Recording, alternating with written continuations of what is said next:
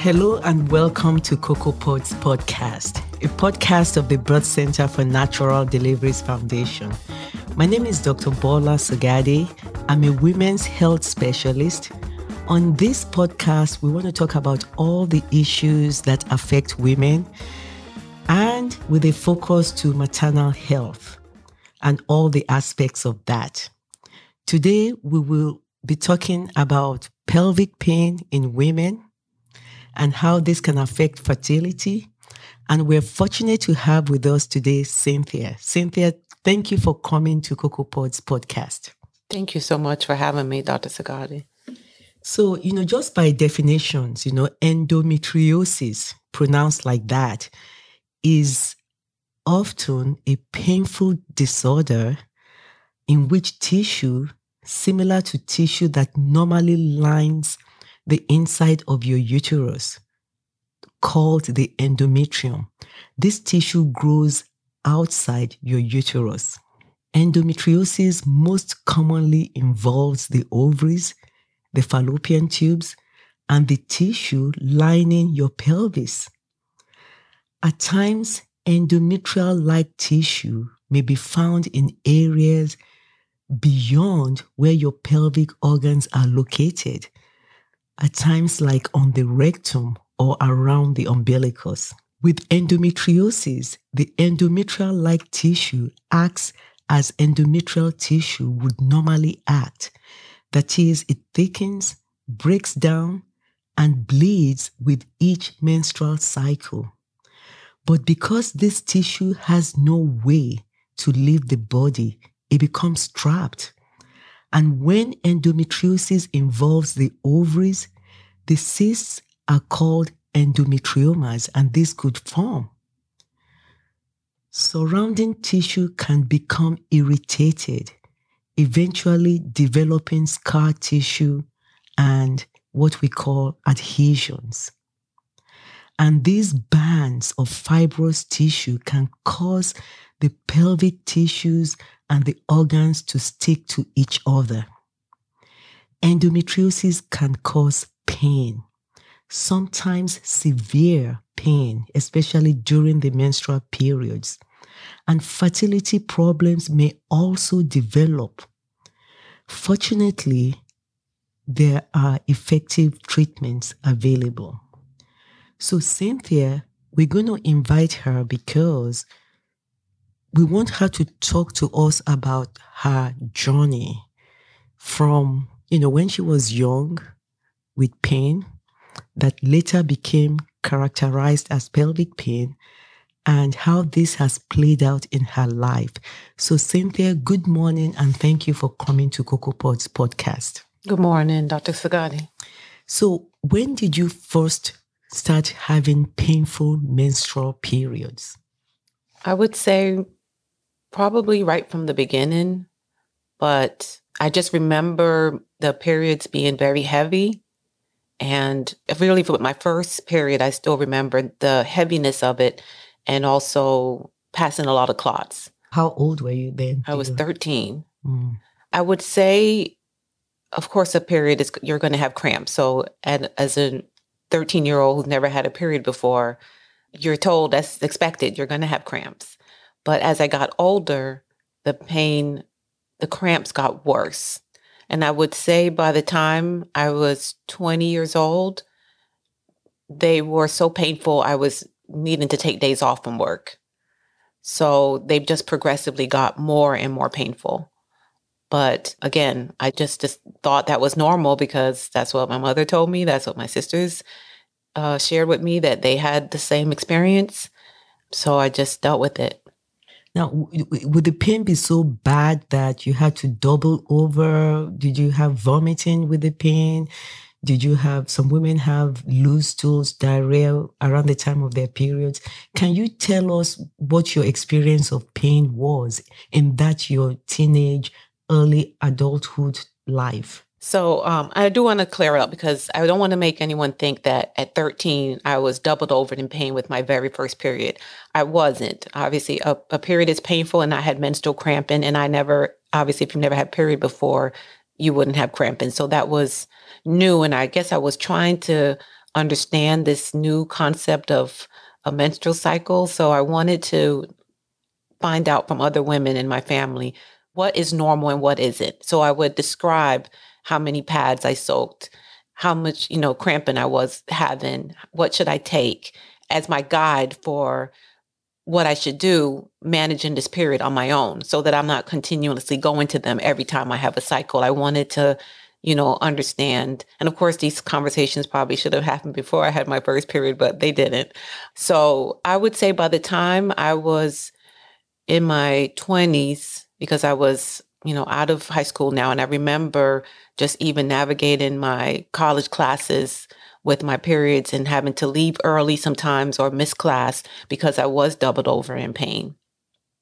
And I did have GI symptoms. Gastrointestinal yes, symptoms. Yes, definitely. And the most common thing I noticed is loose stools with my periods. And I had that, I would say, pretty much not right from the beginning, but that was an early symptom that I just came to accept, that when I had my period, I would have more frequent bowel movements. You went through college and, you still had this pain. At some point, did you and your mother seek professional help from a professional women's health care or a primary care physician concerning these symptoms? I did it on my own at 18. I just started reading more about periods and how to take care of yourself as a young woman. And so I had read that, by 18, you should see a gynecologist and have a pap smear. So I made an appointment, and that was one of the first things I wanted to address was my periods and how painful they were and the amount of clots I was passing. Because at this point, now 5 years into my periods, the heavy bleeding was not getting better. The clots were getting more frequent the first 3 days of my period, and the pain was affecting my life. So at 18, I did make an appointment to see a gynecologist to discuss that. So where would you say the pain was? Was it in your lower abdomen? Was it in your back? Was it, can you describe like this pain that you felt? Was it only at the time of your periods? Okay, so that's interesting that as we continue to talk, the way the pain I was experiencing, it changed. Of course, it became more intense, but the pain at that time, my teenage, early 20 years, was lower pelvic pain, and I did have back pain as well too. That's what I remember in my younger years. And as I got older, the pain became more severe, more generalized abdominal pain, more GI symptoms, meaning more loose stools, more cramping with my bowel movements. And I just remember, I believe I was at this point, maybe my late 20s, early 30s, is when I found out I had an ovarian cyst, because I started having this pain that would shoot down my legs when I would have my period. And when I used to tell people I have cramps that I feel in my big toe. I mean, that's how severe the pain would be. I didn't understand it, but yeah. Wow. So, you went through college, you actually a healthcare professional, finished college, got married, and you were trying to have a family. Can you tell us about that experience and some of the issues that you had? Yes. And I do want to just comment also, as patients, if you believe that your symptoms are normal because you've been told that and you believe that your whole life, when you see a health professional, you may not describe your symptoms in the way in which it would attract that professional's attention. So if I make a comment to say I saw a professional at 18 and then I saw another one when I started having more severe pain in my 20s, I believe I found out I had a cyst when I was 30. That's not really the health. I'm not blaming them, because I was downplaying my symptoms as well too. So if they told me, oh, that's, normal, it's okay, take this medication, I just did it and I just accepted it. I didn't feel like, even though in my mind and my body, I felt like is this what every woman goes through? But when the women around you are telling you, yes, it is, then you don't keep going to the doctor. So I didn't keep pushing the issue till, 10 years later, when the pain was affecting my life so much, so severe, that I finally went and someone did an ultrasound and found out I had an ovarian cyst at that point. But I probably had some of these issues even before then, but I didn't keep going. I just went for my yearly exam, and that was it. I don't even remember continuing to talk about my periods or how painful they were, or anyone even asking me if they did. It was just, I accepted it as normal, even though it just seemed unbelievable that this was normal. When I finally realized that this was not normal was, as you said, I was seeking fertility, because at this point, I was married and having unprotected sex, which at this point I knew I wanted to go sooner. I mean, I was just, later in life, and I just was so focused on starting a family. I wanted to know before I even started. And then I kind of calmed myself down and said, okay, they're probably going to just say, go back, keep trying for a year and come back. So that's what I did. I didn't bother to make an appointment until it had been a year and nothing was happening. And then that's when we started having the more deep conversations about my cycles, my pain, my period, and the pattern, the clots, everything. It started sounding like this was endometriosis to the provider. And I went and had a laparotomy. Just before you go on, Cynthia, I just want to say that, talking about the symptoms of endometriosis, the primary symptom of endometriosis is pelvic pain. And the pain is often associated with menstrual periods. And although many women experience cramping during their menstrual periods, those with endometriosis typically describe menstrual pain that's far worse than usual. So this is very subjective, because your mother, your sister, your aunties could say, yes, the pain is going to be bad. But if you feel like your symptoms are far worse than usual, and also if you feel that your pain is increasing over time, like Cynthia described, then you might want to ask for evaluation for endometriosis. The common signs and symptoms of endometriosis include painful periods. Medically, we call that dysmenorrhea. Pelvic pain and cramping may begin before and extend several days into a menstrual period. You may also have low back pain and abdominal pain, as Cynthia just described. You may have pain with intercourse, dyspareunia. Pain during or after intercourse is common with endometriosis. You may have pain with bowel movements or with urination. You may have excessive bleeding during your periods, experiencing occasional heavy menstrual periods, or bleeding between periods, intermenstrual bleeding. Sometimes endometriosis is first diagnosed in those seeking treatment for fertility. So endometriosis may be linked to infertility. And there are some other signs and symptoms like Cynthia described here. You may experience diarrhea, loose stools at the time of your periods, fatigue, constipation, bloating, or nausea, especially during your menstrual periods.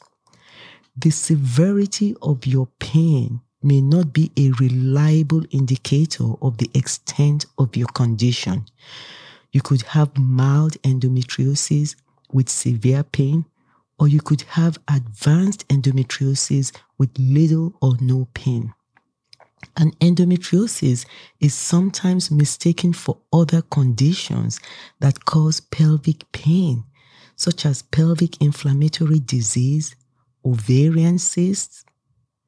It may also be confused with irritable bowel syndrome, a condition that causes bouts of diarrhea, constipation, and abdominal cramping. Irritable bowel syndrome may accompany endometriosis, and this will make the diagnosis complicated. So I want to go back to Cynthia. She, completed college, got married, wanted to start a family, and had some difficulties in doing this. So Cynthia, we want to go back to you. So you wanted to start a family. It was not happening. You still had the pelvic pain and the abnormal bleeding.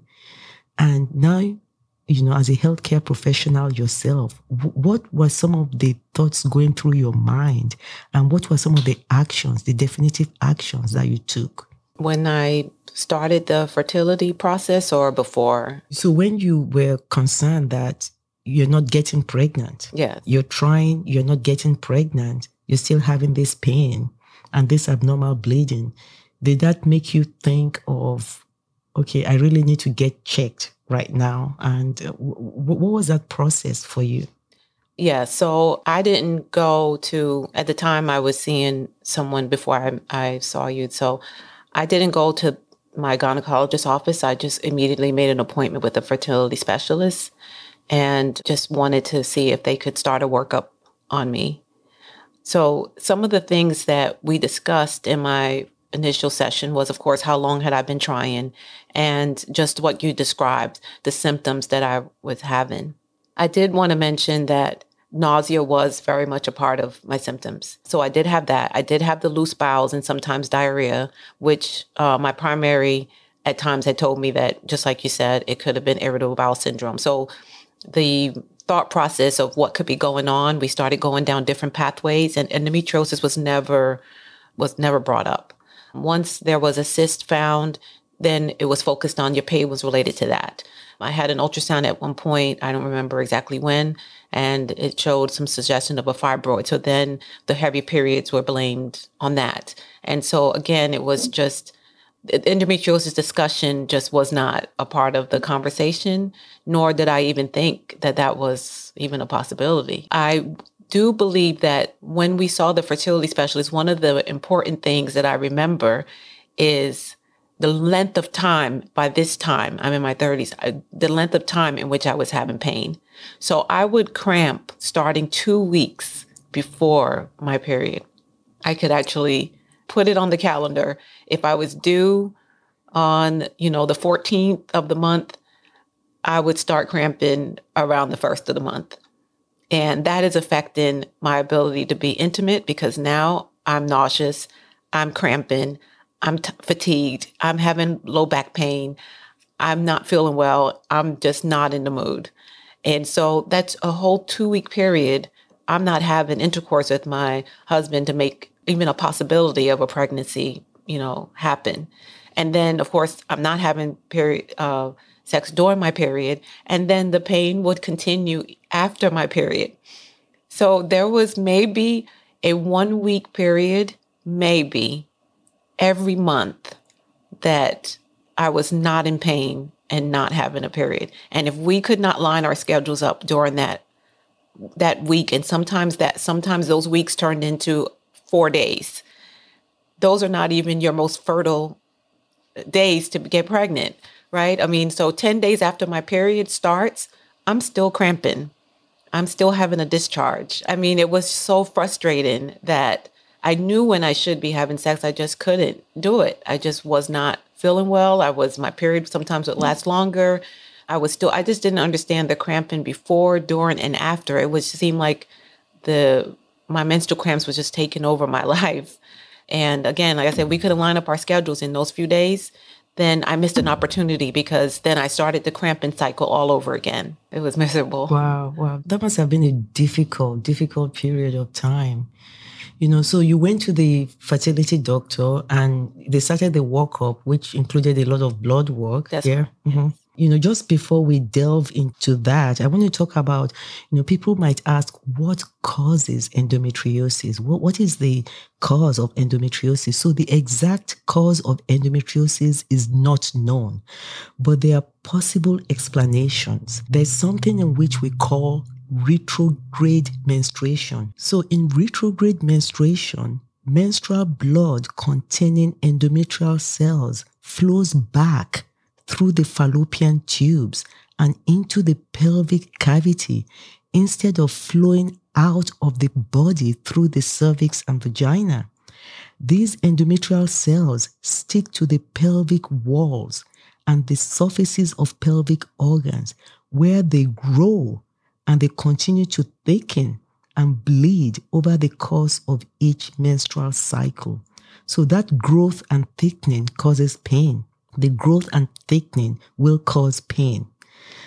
And then another possible explanation is what we call transformation of peritoneal cells.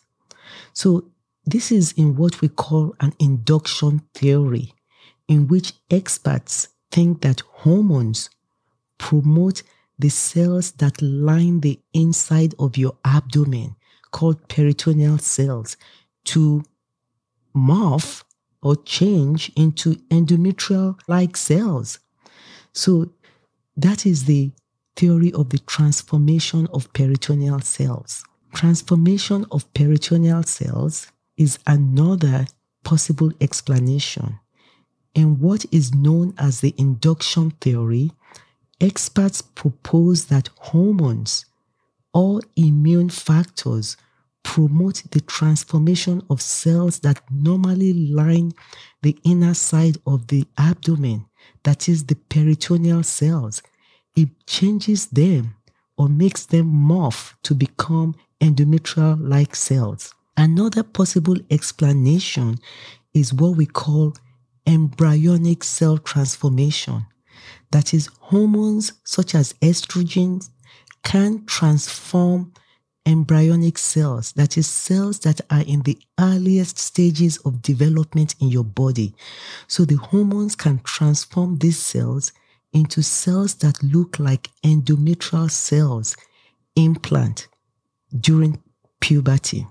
So the embryonic cell transformation explanation is that there are hormones such as estrogens that may transform embryonic cells, that is, cells in the earliest stages of development, into endometrial-like cell implants during puberty. Then there is also the explanation of surgical scar implantation, that is, after a surgery, such as a cesarean section, endometrial cells may attach to the surgical incision. There is also the explanation of endometrial cell transport. The blood vessels or tissue fluids called the lymphatic system may transport endometrial cells to other parts of the body. And then there's a final explanation of the immune system disorder. A problem with the immune system may make the body unable to recognize and destroy endometrial-like tissue that's growing outside the uterus. So when people ask me, what causes endometriosis? I tell them the exact cause is not known, but we have theories, explanations. Number one, retrograde menstruation. Number two, transformation of peritoneal cells. Number three, embryonic cell transformation. Number four, surgical scar implantation. Number five, endometrial cell transport. And number six, immune system disorder. And before we go back to Cynthia, I want to talk about some of the risk factors. And if you listen to Cynthia, if you see her, she does have some of the risk factors. She has a low body mass index. That is, she's a small frame person. She started her period at a very early age. And she had some of the other risk factors are for people that have short menstrual cycles. For instance, the cycles come in less than every 27 days. Some people also have heavy menstrual periods that last longer than 7 days. Some people also have a history of never giving birth. Some people have higher levels of estrogen in their body or a greater lifetime exposure to estrogen in their body. And then there are other risk factors in that one or more relatives, that is a mother, an aunt, or a sister, gives a history that is suggestive of endometriosis, at times even without them having received a formal diagnosis. And then another risk factor is any medical condition that prevents the passage of blood from the body during menstrual periods. And finally, if a woman has disorders, at times congenital, that is, she was born with this, disorders of her reproductive tract, that can be a risk factor for endometriosis. So endometriosis usually develops several years after the onset of menstruation. And the signs and the symptoms of endometriosis may temporarily improve with pregnancy and may go away completely with menopause unless a woman is taking estrogen. So one of the main complications of endometriosis is infertility or impaired fertility.